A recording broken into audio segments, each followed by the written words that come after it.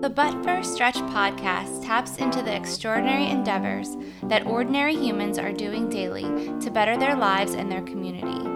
The goal of these conversations is to lengthen and extend our perspective on fitness, nutrition, holistic health, the mind-body connection, and what motivates us. The final portion of each episode will provide a guided meditation to self-reflect on the theme of the interview. Brought to you by Jennifer McCracken of FitFam Conchi. Hi, I'm Jen McCracken of FitFam Conchi. Welcome back to But First Stretch. I'm so glad that you're joining me. If you're liking what you're hearing, please subscribe to me on iTunes, on Spotify, and continue to send amazing reviews. I really appreciate everyone who's reached out to me, and I'm so excited because today's episode is something that I think is really important, and the reason that I sought out this episode was because you have asked for me to do an interview on mental health. So please keep the thoughts, ideas coming, because the whole purpose of this podcast is to be in community together. So I love hearing other people's stories, and these stories hopefully will resonate with you. So our community member of the week on But First Stretch is Rennie Volpe, a licensed professional counselor, also known as a licensed psychotherapist. Her official title is LPC. Rennie specializes in evidence-based practices and helps people cope with anxiety, childhood trauma, OCD, and more. Rennie works with people age 11 and older. Mental health is something that has been stigmatized in the past, but today so many people are working to normalize this issue in our society. And like I said earlier, so many people have reached out to me to do an episode on mental health. Because mental health is so broad, I've asked Rennie to discuss anxiety and her experience with clients that have anxiety.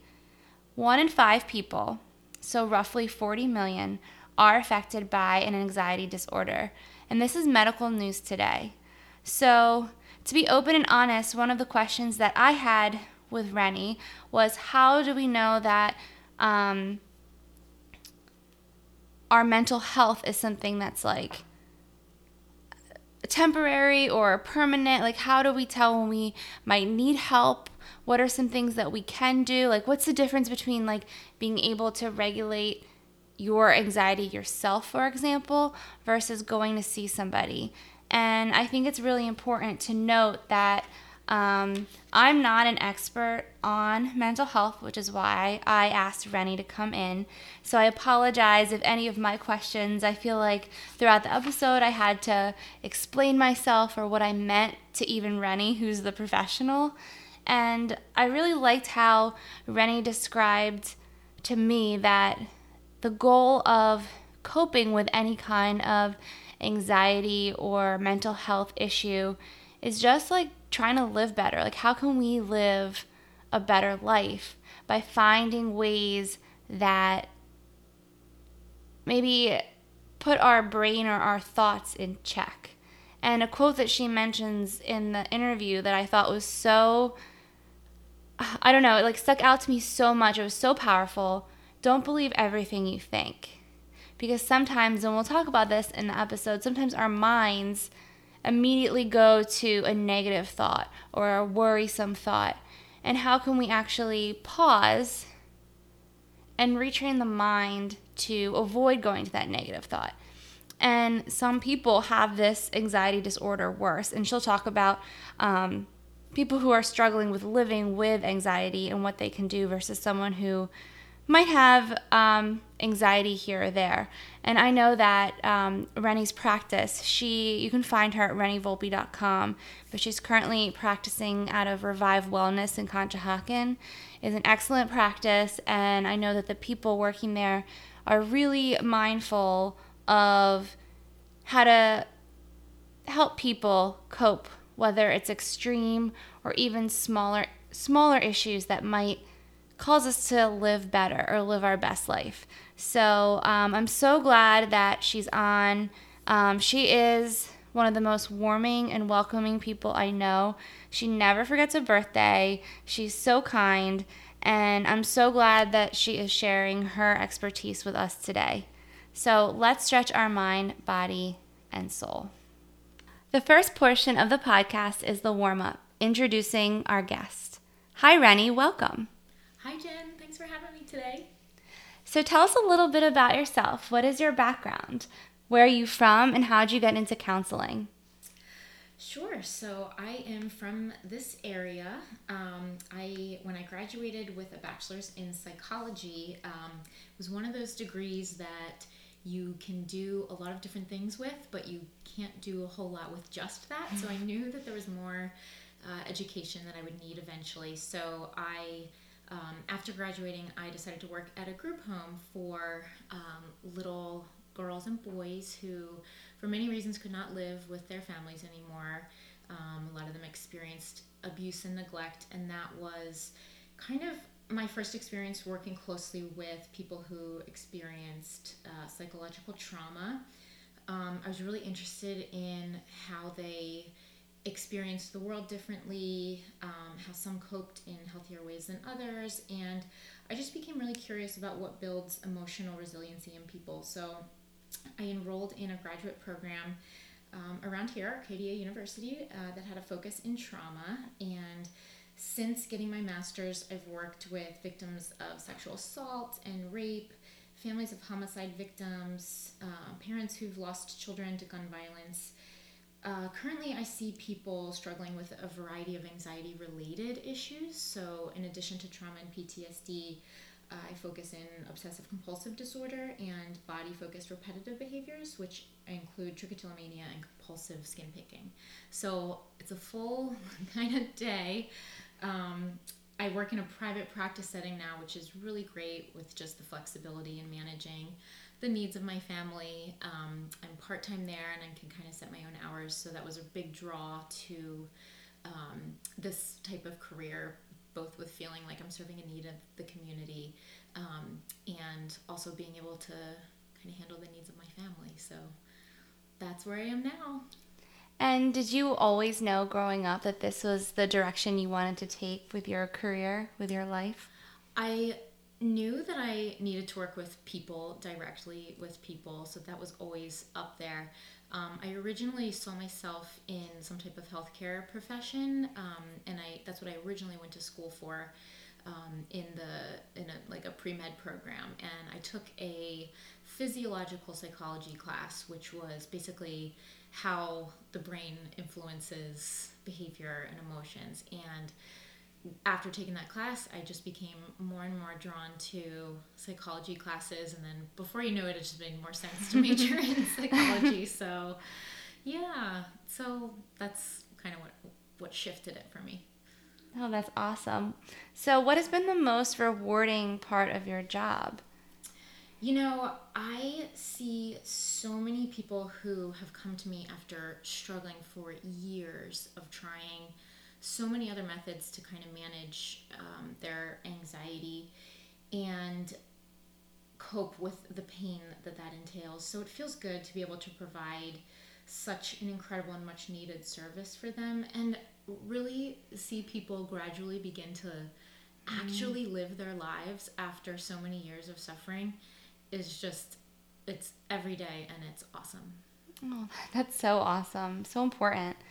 And I feel like knowing you a little bit, I can kind of see what the most challenging part of this job is. What would you say is the most challenging part for you? Yeah, I mean, obviously, hearing a lot of the traumatic experiences, I always have to remember that people are sharing with me their worst few minutes of their entire life. And when that happens, client after client and day after day, you really have to keep those boundaries and our own self-care just to be able to kind of continue with the healing. And that is definitely a struggle to kind of hear those.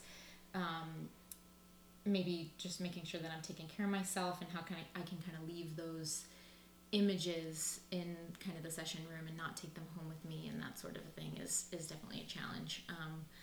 I would say another difficult part is sometimes it's really great to know that my clients have supportive friends and family that they're going home to, but I also recognize that that's not always the case, and sometimes the warmth and the validation that they get in session is all that they get in their life. And it's hard to have them leave and know that what they're going home to is not ideal, but it's just kind of something that we have to try to figure out in other ways as much as we can, but also knowing that a lot of what happens outside of session is not in our control, and that's really hard. It is. I know, like, as a teacher in my job, it was always hard not to take home some of the stuff that happened during the day, the things that made me upset, seeing certain kids and putting, like, that on my kids and being like, I hope that this never happens to them. I hope they never experience this. So I know that when you're working with people, it can be a challenge it's almost terrible to say, but to detach yourself from your job aspect and not bring it home. Yeah, definitely. It definitely paints a different picture of what the world seems like, and it really takes active steps, at least for me personally, to kind of shift that kind of thinking so that I know, oh, no, I'm just hearing these worst moments. This isn't, going to happen to me. This isn't going to happen to my kids. Of course there's risk everywhere, but it sometimes feels like the risk is a little bit more unrealistic than it is, or if that makes sense. Yeah. So let's dive into the workout portion. I asked Rennie to come on the show to talk about mental health, specifically anxiety. And I guess my first question is, and I think this might be a nice way to maybe streamline, what is mental health? Like, it's a big buzzword today, but what does it entail? What is it? So to me, mental health is the way in which we interact with the world. So what we feel, how we behave, and the thoughts that we think. We spend a lot of time and resources kind of attending to our physical needs through diet, exercise, awareness of our body functions, what we wear, how we kind of groom ourselves and present ourselves physically before entering into public spaces and things like that. And this is all important, but often the same effort, I feel, is not often given to checking in on how our thoughts and feelings, behaviors interact with each other and influence our relationships, or how we function at our jobs, how we relax, and just our overall life satisfaction. It seems that now people are realizing that all these things matter and that attention can be given to mental health without there needing to be a diagnosis or a particular area of suffering. I always say, if you have a brain, then you should care about your mental health. I like that. And sorry, this is just a spur of the moment question. Why do you think that there has been so much attention to mental health? Like, I feel like 50 years ago it was still needed, but we didn't really talk about it. Why do you think now we're taking the steps to give it a name and ask people to take care of themselves in this way? Yeah, that's a good question. I would imagine there's many answers to that.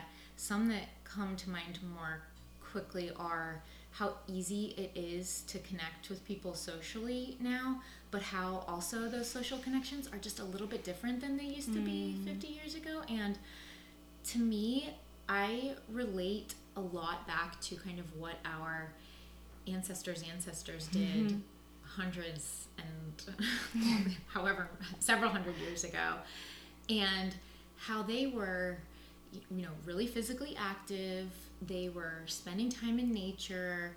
They were involved directly in communities and helping each other out. Everybody had a purpose. Everybody had a job that they kind of contributed to and felt that value and felt that self-worth. And we live a little bit differently now, like we're inside a lot.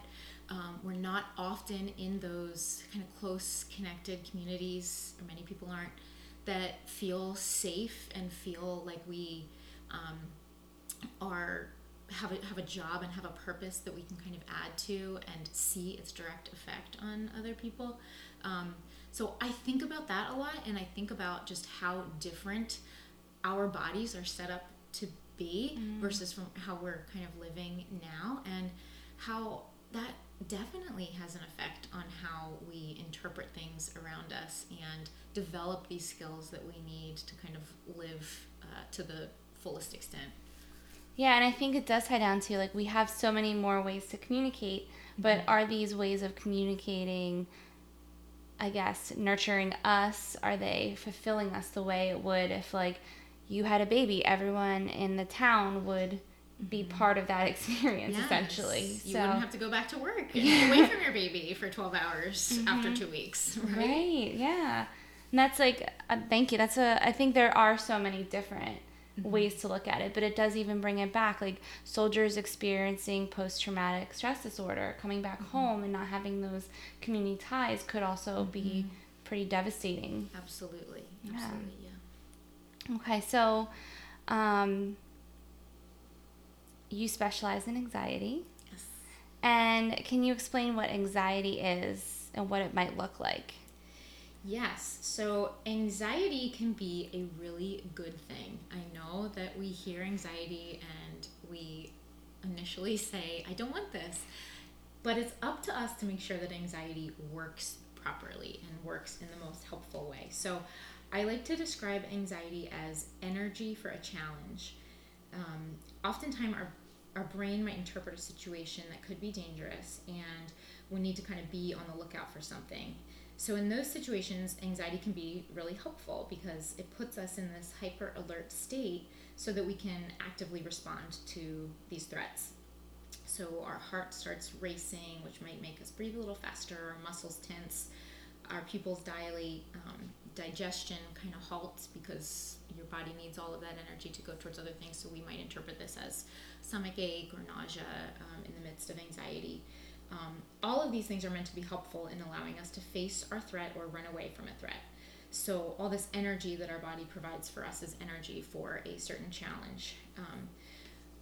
When a typical person hears the word anxiety, it's likely they think of like worry, fear, or nervousness related to any type of uncertainty in a situation, which probably happens a lot for us. So specifically what happens is in the limbic system, emotions and memories and arousal are kind of all in this same part of the brain. The amygdala is responsible for interpreting sensory cues, so things around us that we hear or see that might be interpreted as some type of danger. This causes arousal in our bodies, a fear response, and then that happens to be right next to the hippocampus in the brain, which stores long-term memories. So you can see how it becomes really easy to kind of turn things like sensory cues, smells, or sounds into some type of automatic, really quick, feared response that happens. Even if we can kind of take a step back and look at that situation as not dangerous, that memory is already stored for us.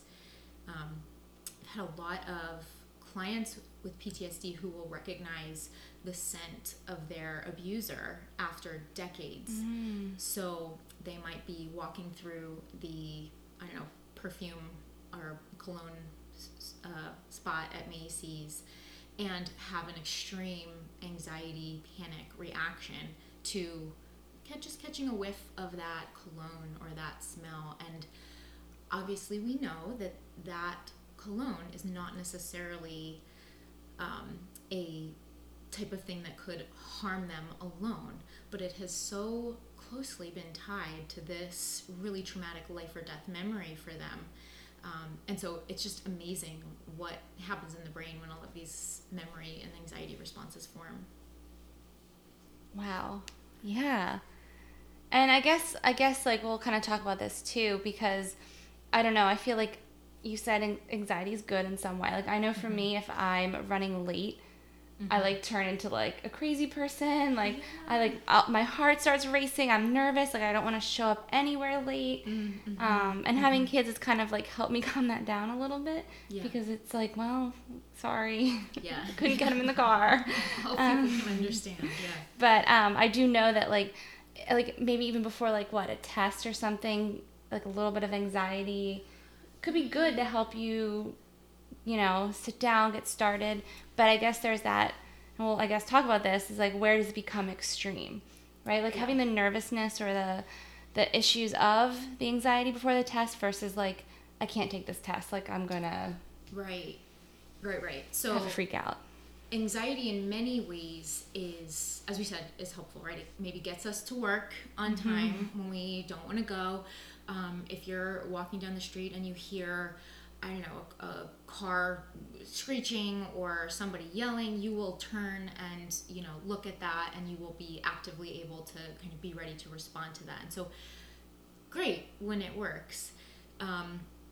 When it becomes a serious issue, obviously when it impairs our ability to function. So when we can't work, when we can't engage in social relationships, when we can't eat or sleep as healthily as we could, those are signs that anxiety is a big, it happens to everybody, but that could be signs that it is more of a serious issue. I would imagine the majority of people who are suffering with anxiety may not necessarily have an anxiety diagnosis, but this does not mean that there aren't things people can do differently to live more effectively and kind of have a better handle on when is this anxiety helpful and when is it unhelpful and just robbing me of my life's joy. Yeah. So you've mentioned a few of the symptoms of anxiety, it sounds like. Is there other things that people might not expect? I liked how you mentioned like the nausea, the stomach ache. Yeah. What else is something that people experience, especially when it's more of like that suffering from?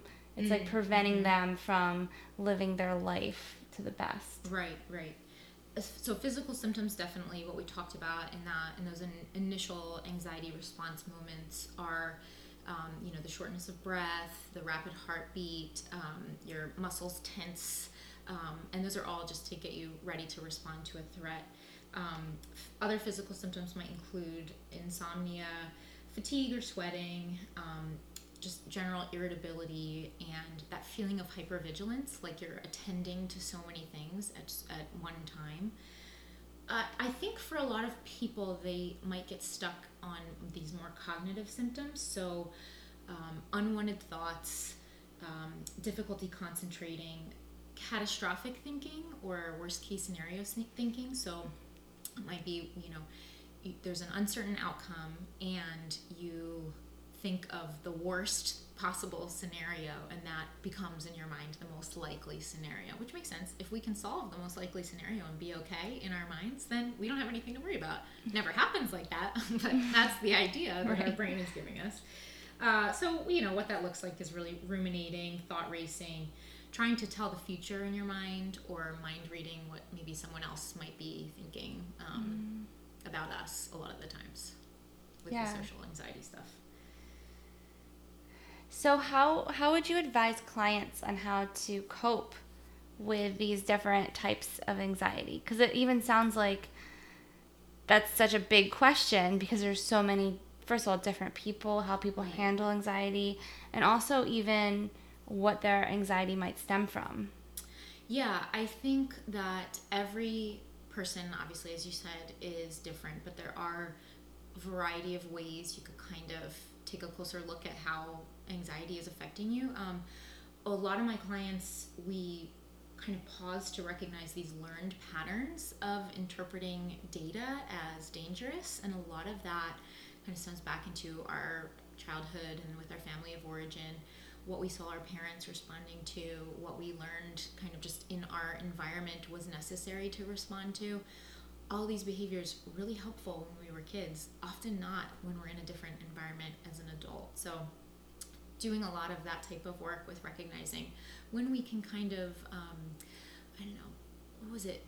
Who was that person on Netflix that did the, I have to get rid of this if it's no longer bringing me joy? Marie Kondo. Yes, we have to, Marie Kondo, some of these coping skills that were really helpful for us at one time, but they no longer bring us joy. So I like to think of it like that sometimes. And of course, with the trauma memories and the symptoms of PTSD that people have now, and how those early experiences really skewed our worldview and what we expect and how we expect to be treated by other people.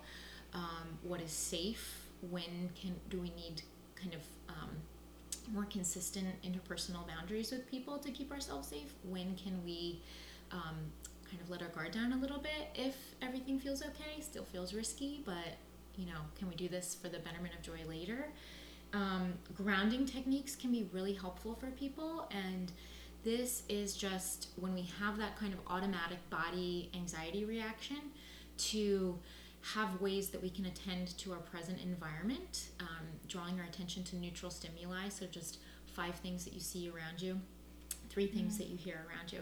If you are in an active anxiety response, if you can bring your attention back, just 5 and 3, it really helps to kind of reset that automatic response that's attending to some type of threat that may or may not actually be there. So mindfulness is a big one too. And I can talk more about that later, but for a lot of people, I know you're big into running and a variety of different exercises, and exercise, specifically just body movement, especially when that anxiety response happens, is really helpful because with progressive muscle relaxation, this is kind of like a relaxation technique that I teach to some clients sometimes, and basically the idea behind that is, if you can stretch or tense different muscle groups at different times and go through your body, you are actively telling your brain, this is tense, this is relax. So if you are in your mind thinking of a really potentially threatening situation, your body is going to respond to what's happening in your mind. So if you can actively kind of push back and say, this is tense, this is relaxed, it's almost like the remote control for your brain. If you can both slow down your breathing and tense those muscles and kind of hit that reset button, so that to kind of show your brain that the anxiety response in your body is not needed right now. So exercise similarly is a great way to do that. And that's progressive muscle relaxation? Yes. I'll put something in the show notes about that, because I love that. I use that in some of my meditations. And you can even do it right now. Just like start from the bottom up, like tense your toes, release them, notice your calf muscles tightening and release them. And it's actually a great way to acknowledge just how your body's reacting to anything. Yeah. Oftentimes that's the first thing that happens. Our body has that quick response, and our brain then follows with all of the hypervigilance and the catastrophic thoughts, and it can be hard. Sometimes we're halfway down the road before we realize what's happening. So it can be good to kind of notice that in your body right away and attend to it to kind of calm that response. So would a panic attack come from this like build up state in the mind from anxiety? Is that in the body? Is that where panic attacks tend to come from? Sometimes panic symptoms can come just from a rapid heartbeat or just from a dry mouth. And this sends people into a recognition of what those body cues were the last time they had their panic attack. And then their brain looks for something to panic about, which a lot of times is just, as we mentioned, the uncertainty of a situation or a feared kind of worst case scenario thought. So many times it can come from an original cognitive thought, but a lot of times it just comes from our body's response first. So we did briefly talk about this, but I want to ask it again because I just feel like it's so important. Can somebody be anxious and not necessarily have a disorder? And to be honest, I am not. Rennie is the expert here. I'm not, and I know she'll help me with any terminology that I'm using incorrectly, because I feel that, some people might think that they have anxiety issues or that's like coming out wrong too. I feel like some people might feel like their anxiety is terrible, but it might not be inhibiting their everyday behavior. But they still need to do something to lessen that anxiety so they can maybe respond to situations in a way that doesn't overwhelm them. And maybe that's a better way to look at it, overwhelm them. Yeah. So obviously, if you're a human being, you'll experience anxiety. But the great thing about being a human being is that we have the cognitive ability to kind of override this natural response that happens so often for us. So it's really important, I think, for people to learn when that anxiety response is happening for them, what it feels like in their body. Is there an actual, in the present, identifiable threat that they are responding to, or is this something that they're responding to that either hasn't happened yet or may not ever happen? Because oftentimes that's what we respond to in our minds. Yeah. So, yeah. And this is important because it's just really, it's important to kind of most effectively and in a helpful way kind of manage what these responses are in our body. So a big example might be you're leaving work and you got to get home to, cook dinner for your kids, and you're not sure what's in the fridge, right? So you're thinking about all that stuff. Right as you leave, your boss hands you this new project and says, okay, it's done, and you have to have it done in 2 weeks. So you're like, oh my gosh, okay. So you're driving home and you're thinking about everything else that's on your plate and all these other projects that you still have to finish. And now this one is added to it, right? So is it helpful as you're heading home to be thinking about your schedule and when you could be fitting this in, and oh my gosh, like I'm gonna have to say no to this person, and feelings of letting people down might be coming into your mind. You might have those physical feelings of overwhelm that are really common. But let's look at what this response, this ruminating, this heavy breathing is doing for you, because it's not keeping you safe. You're driving. You gotta be looking at the road, It's not gonna be helpful to ruminate about when you walk in the door and your kids are, Mom, Dad, like, is it, what do you want kind of that impression to be when you walk in? That's not gonna be helpful either. And the bottom line is that you're not solving the problem as you're thinking about all of this. There is a time to solve this problem, but right then is not it. So I think that the catastrophic thinking and the rumination are anxiety's way of trying to keep you safe, right? Because this is the threat that was just handed to you and it came out of nowhere and you're not sure how to process it yet. But we have to look at, actually, this is not helpful right now to be thinking about like this. When I get to work tomorrow morning, I'll spread out my calendar and I will figure it out. But right now, it is not helping me to think like this.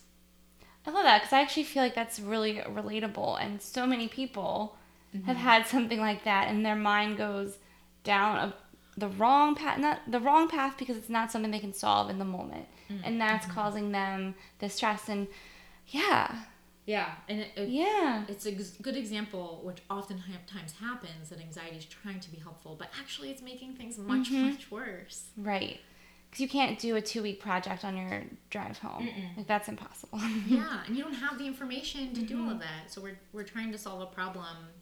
And a lot of these things, other kind of concerns will come up, like, I'm going to let my boss down. I'm going to let my coworker down. I'm going to get fired. And then what are we going to do?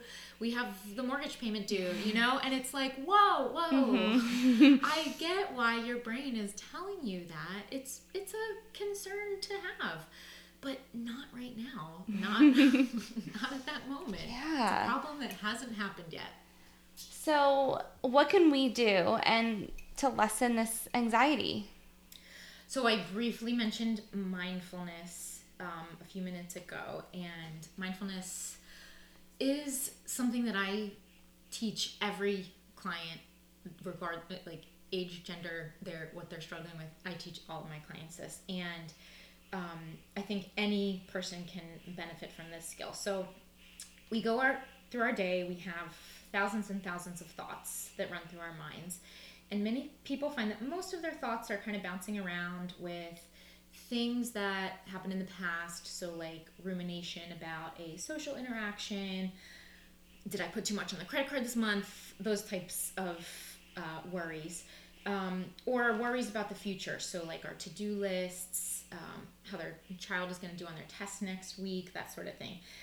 it's fine to think about things that have happened in the past and the future, but sometimes we only think about those things and we are not thinking about anything that is directly happening in front of us as often. So on the one hand, it makes sense to worry, but on the other hand, it doesn't really make sense to not have our full focus on the present moment, because that's all we have active control over, you know? So past is gone.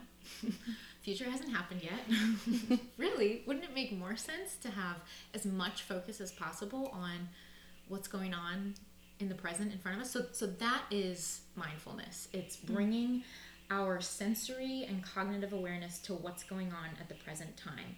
So if we can learn to notice when our minds are drifting, maybe to solving a problem that hasn't happened yet, or worrying over this tiny little maybe could happen catastrophic event in the past, trying to solve that problem.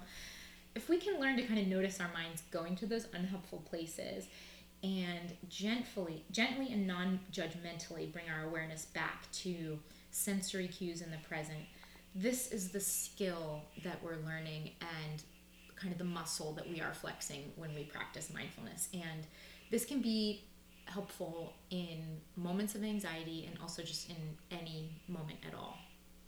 I'll give you an example of when I recently used mindfulness. So it's been a little cold here in the suburbs of Philadelphia, and I was walking into our grocery store the other day, and the wind is just whipping across my face. Sounds like Friday. Yes, it was uncomfortable. And I probably had like about maybe a 30-second walk from my car to the grocery store doors. And for that 30 seconds, I thought, you know what? I could think about how uncomfortable this is. I could feel my shoulders going up to my ears to try to just protect myself, and my muscles tensing and holding my breath almost to cope with this horrible, horrible physical feeling. Or I could recognize that I saw 5 birds in that tree right there, or look, another really nice red car, or how do my feet feel in my shoes? They are nice and warm, right? Before I know it, I'm in the grocery store. Did it solve the problem of being cold? Absolutely not. I was still cold, but I was able to kind of shift the spotlight of what my brain was focusing on onto something that, at least for that 30 seconds, was more helpful to think about. Yeah. That's a really great way to look at that, because we are gonna have anxiety, and people that have extreme anxiety are probably gonna have it. But how can we ourselves change the way we think, right? The way we respond. Yes. And how can we also start training our body to maybe lessen the intense emotions? Yeah, absolutely. I like the quote, "Don't believe everything you think."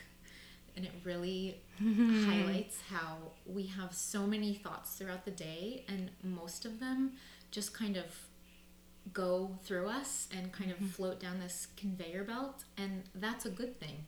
The ones that kind of get caught up in us, the feelings of uncertainty, the I gotta watch out for this, the anxiety, like, they're not actually helpful to carry with us.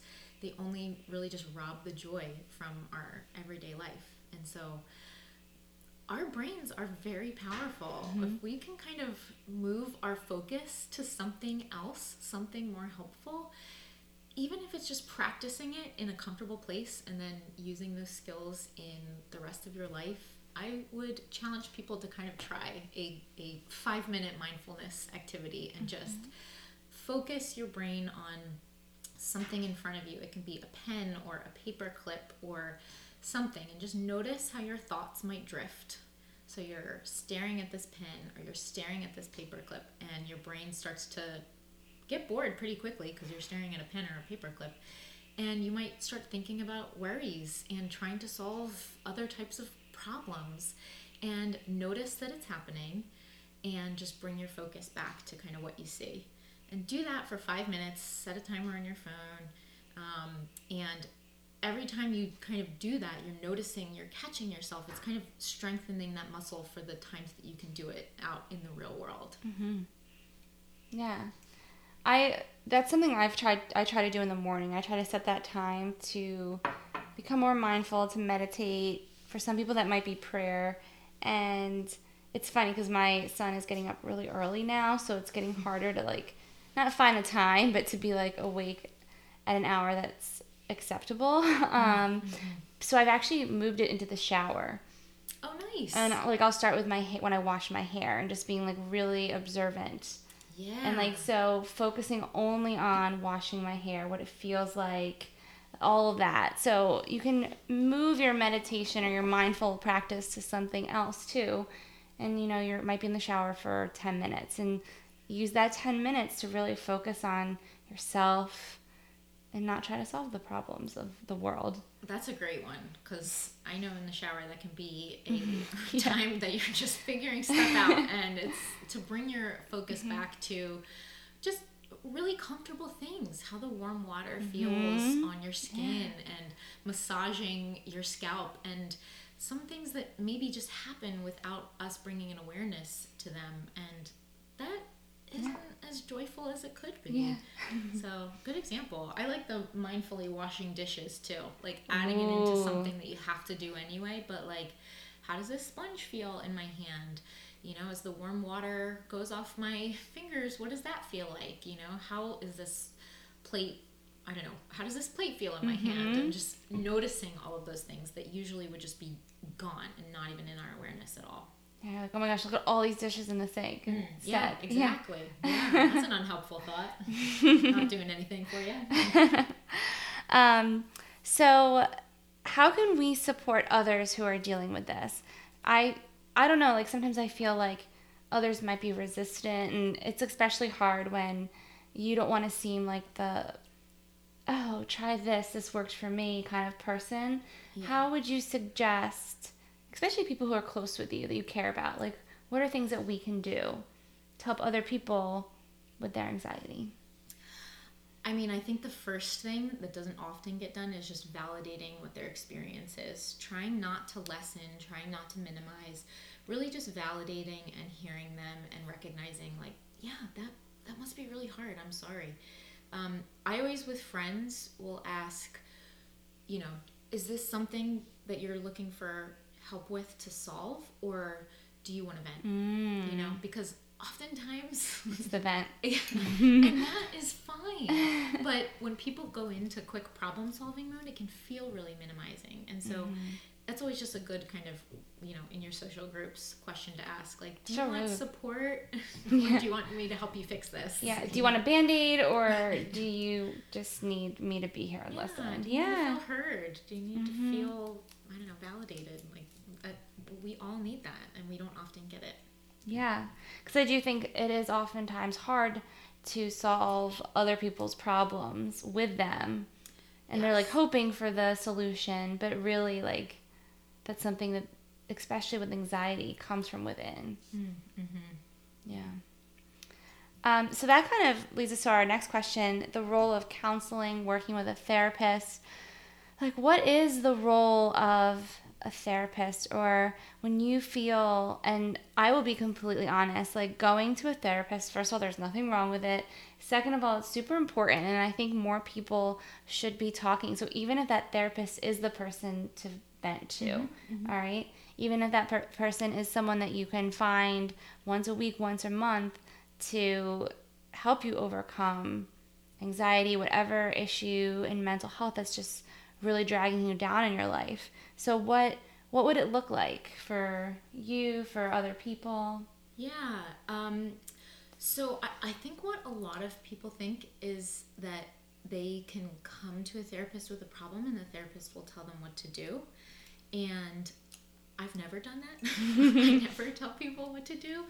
The way I might handle something is different from how someone else might. And so I think for many people, especially trauma survivors, psychotherapy is about giving language to an emotional experience and validating the pain that they are experiencing and have been experiencing. we might do a lot of work on recognizing like when interpersonal boundaries can be stronger to keep them safe, or identifying unaddressed emotional needs or possible unhelpful thinking patterns, as we've discussed earlier, between thoughts, feelings, and behaviors. I would say for most people, psychotherapy is about slowing down enough to give space and awareness to a lot of these automatic processes that happen without thinking, without reflection. And I think through our experiences, we've all built up walls in many ways. And whether we realize it or not, out of self-protection. And that is wonderful, and it makes a lot of sense. As we talked about, a lot of these things, as we go into different environments and as we develop more emotional maturity, they hold us back in many ways. And so psychotherapy is about kind of recognizing when that pattern might be taking place. We need to learn safe and healthy ways to be vulnerable with others so that we can deepen our relationships with other people. So learning about when to kind of drop those self-protective behaviors, and basically just add space for reflection and building emotional resiliency so that we can engage more fully with the world that we live in. And I always encourage my clients to live by what they value in life as opposed to what they fear. And so many of us are kind of walking around and responding to fears or threats which are pushing us away from kind of what we value in life. And so if we can kind of redirect and identify what's missing, what is important, what are we not attending to, and is it because of these reasons? If anxiety is being not helpful, then how can we kind of get back on the right track? Yeah. Awesome. So if you're someone that even, I would say like small bouts of anxiety that are really hindering your life and what you're doing, definitely seeing someone is important. And like that, it's giving that time to yourself. Like that hour might be like the self-care, right? Like, I don't know, for me, maybe like washing my hair and the meditation might be like my self-care. It can be 5 minutes, it can be an hour, but it's super important to take care of yourself because this is where we are. You can't pour from an empty pot. So think about how much more effective you will be if you are kind of functioning at the highest level that you can. Yeah. And definitely, I know that there are some great places in the area. I'll put a few in the show notes as well, places that you might want to check out. And just know that some places do take insurance, not all of them. But it's also something like where do you want your money to go? And that's something you need to consider as you go through this beautiful life. Absolutely. So I'm going to ask Rennie 3 questions that I ask everybody. Rennie, what stretches are you doing in your own life? So stretch, growth, pushing myself. One thing that I have been trying to do more so over the past few years is getting into more plant-based eating. It originally started as like a kind of animal rights. If you just Google factory farms, you'll know. It started as that, and then it became a really big environmental issue, and now kind of like a health issue. So it's kind of at the point now, it's like, why am I not doing this? So really just figuring out how I can incorporate that in my life and my family's life as often as I can is, you got to get creative sometimes, especially if you're on the move. So that's been something that I've been kind of pushing myself to kind of adapt to. That's awesome. So cool. What is something that you're enjoying doing in your life for you right now? I try every day to spend time in nature. Aww. Even though right now in January it's a little less enjoyable, but I notice such a difference in my own mood when I can kind of connect with the earth in those ways. And even if it's just for a few minutes to just kind of notice those elements in action. It's like a good mix of relaxation and rejuvenation, I guess. Like, it gives me energy, but it also calms me down. So I try to do that for myself at least every day, to get out and spend time in nature. That's awesome. So great. What's something you can't stop talking about?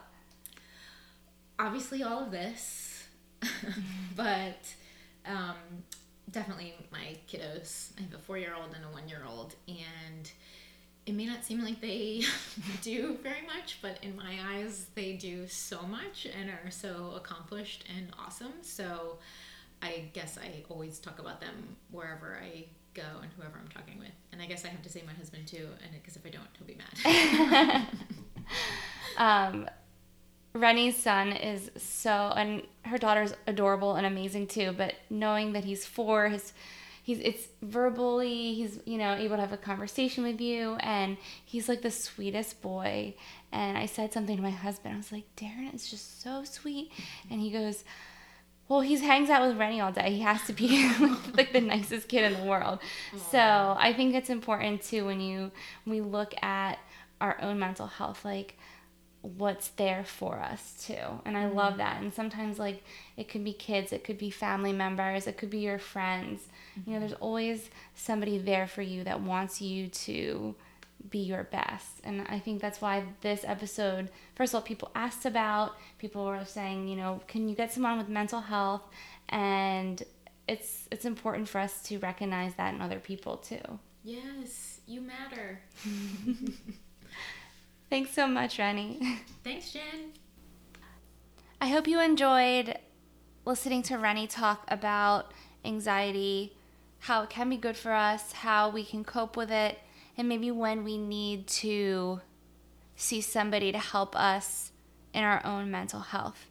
And to be completely honest, I feel that there are times in our lives where people might need to see a therapist or see somebody that will help them find how their mind processes information and how to train their mind to maybe examine the situation differently. We actually had a really interesting conversation afterwards on how OCD clients might be a little bit different, and how Rennie would talk through people that have OCD. And I just think it's so fascinating. I know that about 2 years ago, maybe a little less, I struggled with some mental health. It was definitely affecting my job. I had just had a miscarriage in between my children, and it was really devastating. I was hoping to go through the motherhood journey again, and I know that I put a lot of effort into running, into yoga, and it ended up where I had to see somebody to help me overcome, like, where my mind was going, and I don't know, how to take the next step forward. And it was a really beneficial thing for me. I'm no longer seeing them because I feel that I've done a lot of work to help me, again, rephrase the thoughts that were in my head. And I will say that meditation has helped me significantly. And if you're not into meditation, if that's not your thing, some people might feel that prayer is a way that they feel connection and calm. And I think that when you find that peaceful moment, and I even talked about how sometimes in the day it's hard to find that peaceful moment, but just washing your hair in the shower, or even walking the dog, if you can stay present into the sights and sounds of what's going on in your life for 5 minutes, it can help reset our mind and rejuvenate where we are. So I am going to lead us in this cool down portion, this meditation, into the progressive muscle relaxation. And I know Rennie mentioned it is really good for people with anxiety and stress, but it's also really good for people who struggle with sleeping, who have insomnia and chronic pain. So if this is done, and you can find a lot of scripts online, I'm going to give you the one that I like to use. but it does help with headaches, high blood pressure, digestive disturbances, which, as Rennie said, could be an issue of mental health or anxiety. So progressive muscle relaxation can be learned by anybody. It is suggested that you relax and tense muscles one at a time in a specific order. So some people like to go from the head down. I prefer starting with like the lower part, so going from the toes to the head. You can do this seated or laying down, as long as you're comfortable. So I will lead you into a progressive muscle relaxation, and it's simple, and you can just listen to my voice. And there's no like right or wrong way to do it, and I think that's what's really important about this. So I like to do this lying down, but if you feel better seated, if you think you're going to fall asleep lying down, get into a comfortable position, chair, couch, floor, whatever feels comfortable for you. So allow your attention to focus on your body.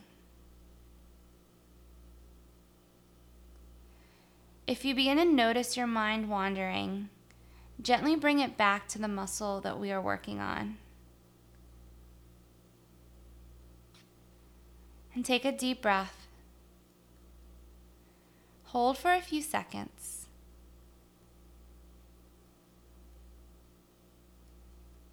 And exhale slowly. As you breathe,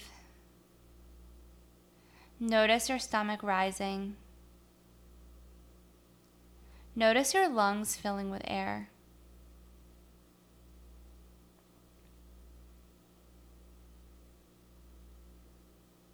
Take your time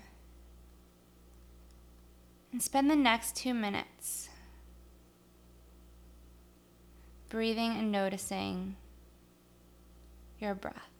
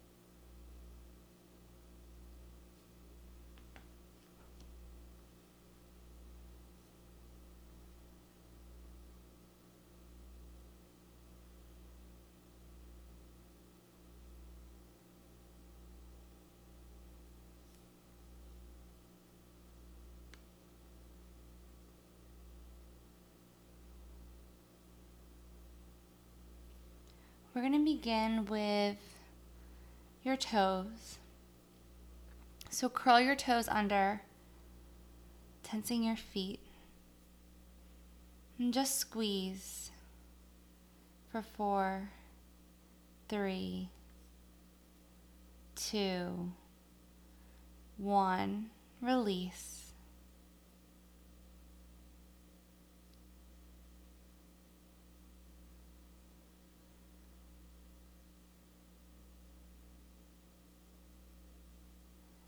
And now flex both of your feet,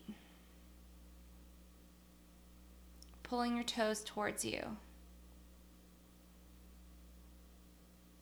And begin to feel the tension in your calves.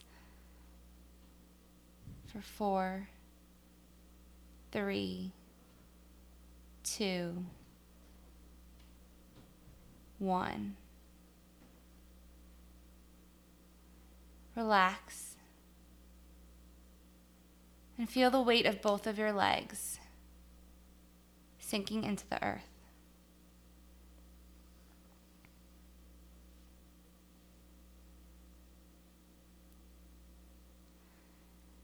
Feel the tension and squeeze your entire legs and thighs. Hold for 4, 3, 2, 1. Relax.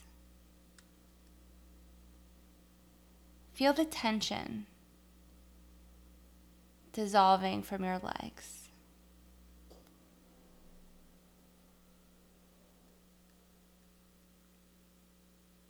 Squeeze your glutes.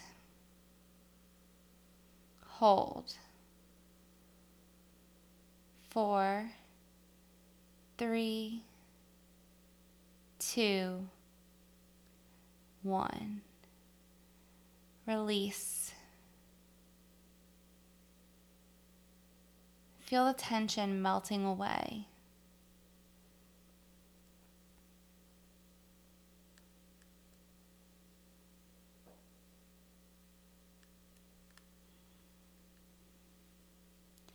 Gently arch your lower back. Hold for 4, 3, 2, 1. Relax.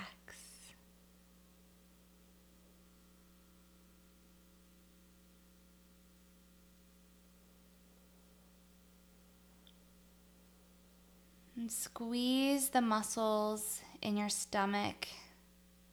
Suck them in. Hold for 5, 4, 3, 2, 1. Release.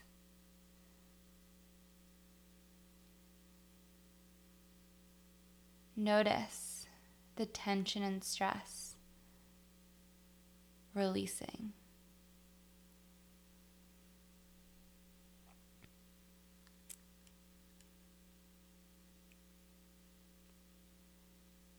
Tighten your chest by taking a deep breath in and hold.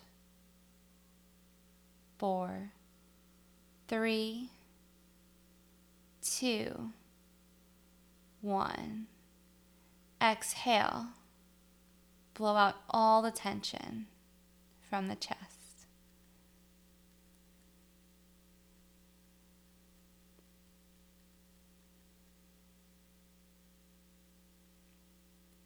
Tense your upper back by pulling your shoulder blades back, trying to make them touch. Hold for 4, 3, 2, 1. Release.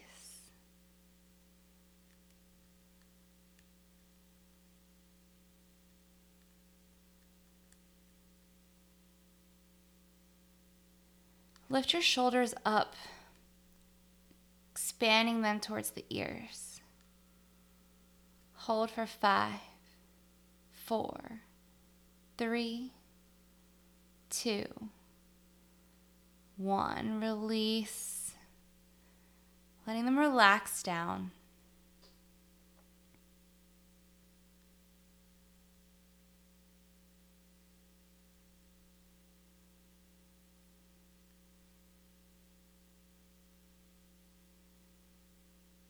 And then begin to clench your fists and hold. 4, 3, 2, 1. Release.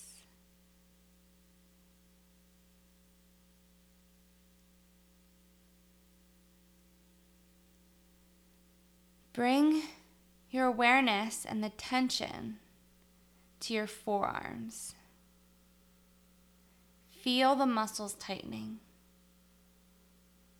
4, 3, 2, 1. Release. Now bring tension to your entire arms. Visualize this set of muscles tightening for 4, 3, 2, 1. Notice the arms go limp.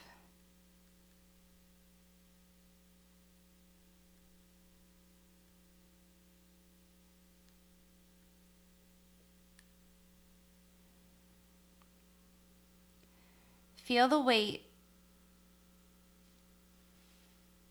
in the back of your neck. So gently pull your head back as if to look at the ceiling. 4, 3, 2, 1. Release. Feeling the tension from the head and neck melt away.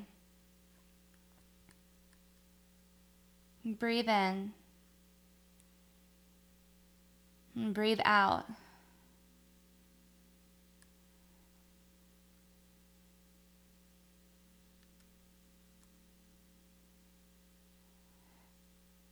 Smile widely, feeling your mouth and face tense. Hold for 4, 3, 2, 1. Release. And notice the softness in your face.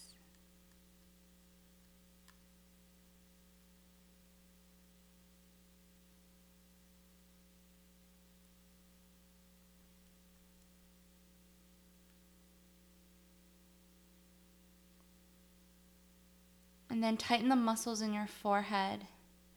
Raise the eyebrows, squeeze into the forehead.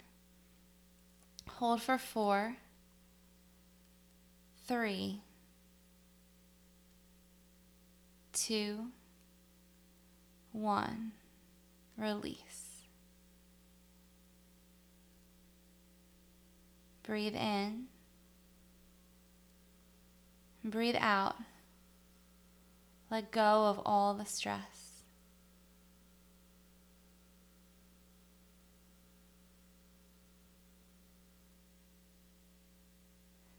As you breathe in, notice your stomach rising.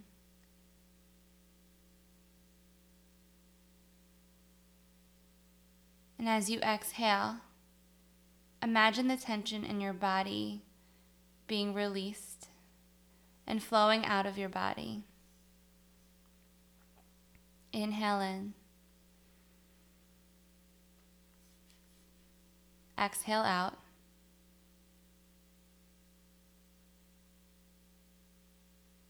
Feel your body full, relaxed, and calm.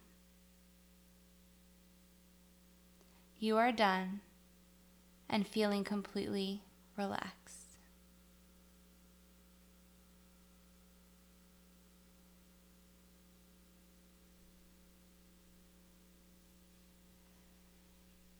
When you're ready, starting to make some movement into the body. Taking your time to get up.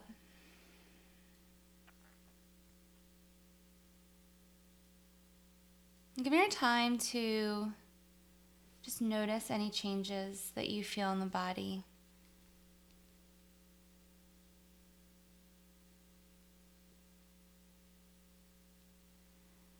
So that ends the cool down portion, the guided meditation.